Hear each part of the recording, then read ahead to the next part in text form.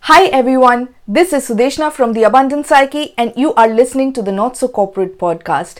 Here we talk about the not so corporate things that we corporate entrepreneurs end up doing within and outside our corporate lives. Today's episode is a bit of a weird one. We are talking about The Abundant Psyche and why I decided to name my website The Abundant Psyche. Reason for that is actually quite multifold. One is that, whenever in life I have held on to abundance, the abundant mindset, acted as if I have nothing to lose and everything in the universe is working for me, that's when I realized that I had the best times in my life, in my career, in my growth story. So that's what I wanted to share with everyone, that joy of abundance. But there's more to it. Abundant Psyche is really about abundance in a very spiritual woo-woo context, but also psyche, which is the psychology, the brain, the neuroscience of things. I am quite interested and passionate and talk quite a lot about the merging of science and spirituality. You know that I am an AI enthusiast. I work in data science and I work in machine learning. I also am an avid meditation person. So there you go. Which is why today's episode will be really special. It will go into what my thoughts are about meditation, spirituality, science, and yoga. And the reason I am going to talk about this today is that lately I've been starting to ask my guests, what is that one not so corporate thing that changed their lives and also their careers? And for me, it was meditation. For me, it was uncovering that I am amidst this abundance. For me, it was uncovering that science and spirituality are indeed related. They are the two sides of the same coin. Most of you have probably heard about yoga. And when we talk about yoga, the images that come to mind are some strange exercises that we possibly couldn't replicate with our bodies. But I would tell you that is just one form of yoga. That's called Hatha Yoga, which means bodily physical movements. And the term yoga is actually quite loaded. Yoga means union. Yoga means when you understand and are united with that one. And there's a lot of oneness that we talk about when we talk about spirituality. So even the Hatha Yoga comes from a very spiritual tradition where actually your physical body can and does change your mind. That has been proven by modern psychology, modern neuroscience, that your body indeed has an effect on how you perceive the rest of the world, how you perceive your life, and how you indeed deal with your life. So basically what I'm trying to say is that there's not much of woo-woo in here.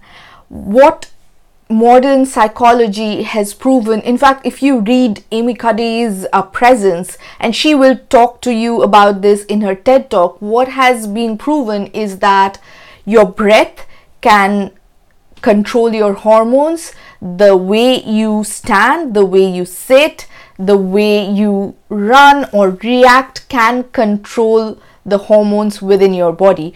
No wonder we are always stressed out because we are slumped in front of our laptops all day long. So basically what I'm trying to tell you is that your body changes your mind.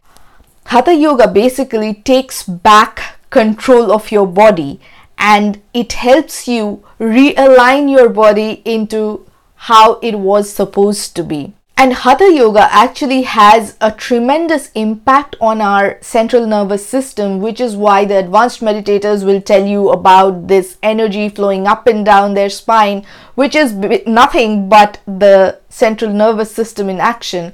And when your body actually can control your mind, it automatically controls your nervous system, because guess what? the mind controls the rest of the things. The mind definitely is the seat of your nervous system, and that is why all of this, the body, the mind, the nervous system, is also related. Now we can take it a step further to go into spirituality, and that probably can get into the realm of woo and belief and whatnot. But at this level of science and how you use your body and breath work and mantras and affirmations, you are still at the level of science. And this is where it is undoubtedly true that science and spirituality are the two sides of the same coin.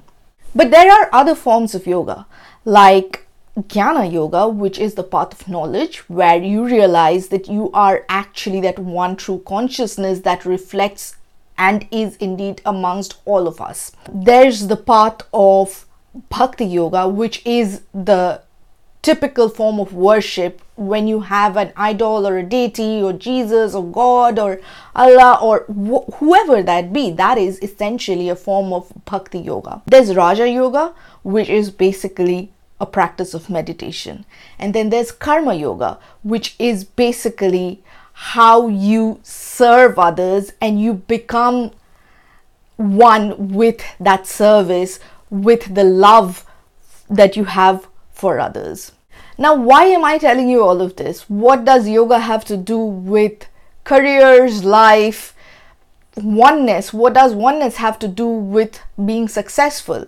Now, what I have found is actually the more I have leaned into my spirituality, the more I have discovered the science of it. The fact that when you do something with true love and devotion, all of those good hormones like dopamine, like oxytocin flow into your bloodstream, and they make you sharper, they make you more agile, they make you more attentive, and they sort of get all of those bad hormones like adrenaline down. And we all know adrenaline and the cortisol in our systems is basically the result of stress in our bodies and the stress in our systems, which we all know is the silent killer. So whenever you're stressed, you are in burnout, you are not performing at your top level. So what yoga does is really flip it on its head and tries to actually make you see reason, either by using your body or by using your mind or by using your nature, which is either to love or worship or work or be of service to others.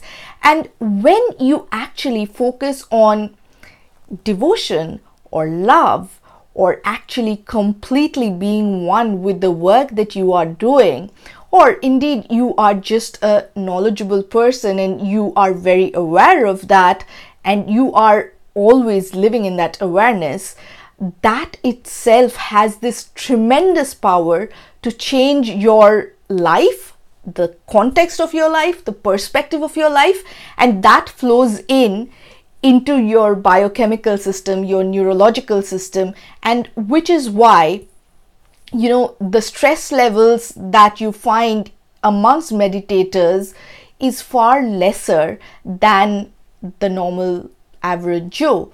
So here's what I will tell you. Spirituality and the conjunction between spirituality and science literally changed my life. And that is why I so passionately talk about neuroscience and all of the spiritual aspects that are to do with that abundance, that help us live in that abundant psyche, the abundant psyche. So that is the story of the abundant psyche. And if you enjoyed this video, let me know in the comments below. If you have any questions about the abundant psyche, spirituality, neuroscience, just let me know. This is the topic that I love to talk about the most in the world. And if you found that informative, please share it out with your friends, hit the like button, subscribe, comment down below. And if you are listening to this on Apple Podcasts or wherever, just leave us a review. That'll help us so much. Thank you, and I'll see you the next time.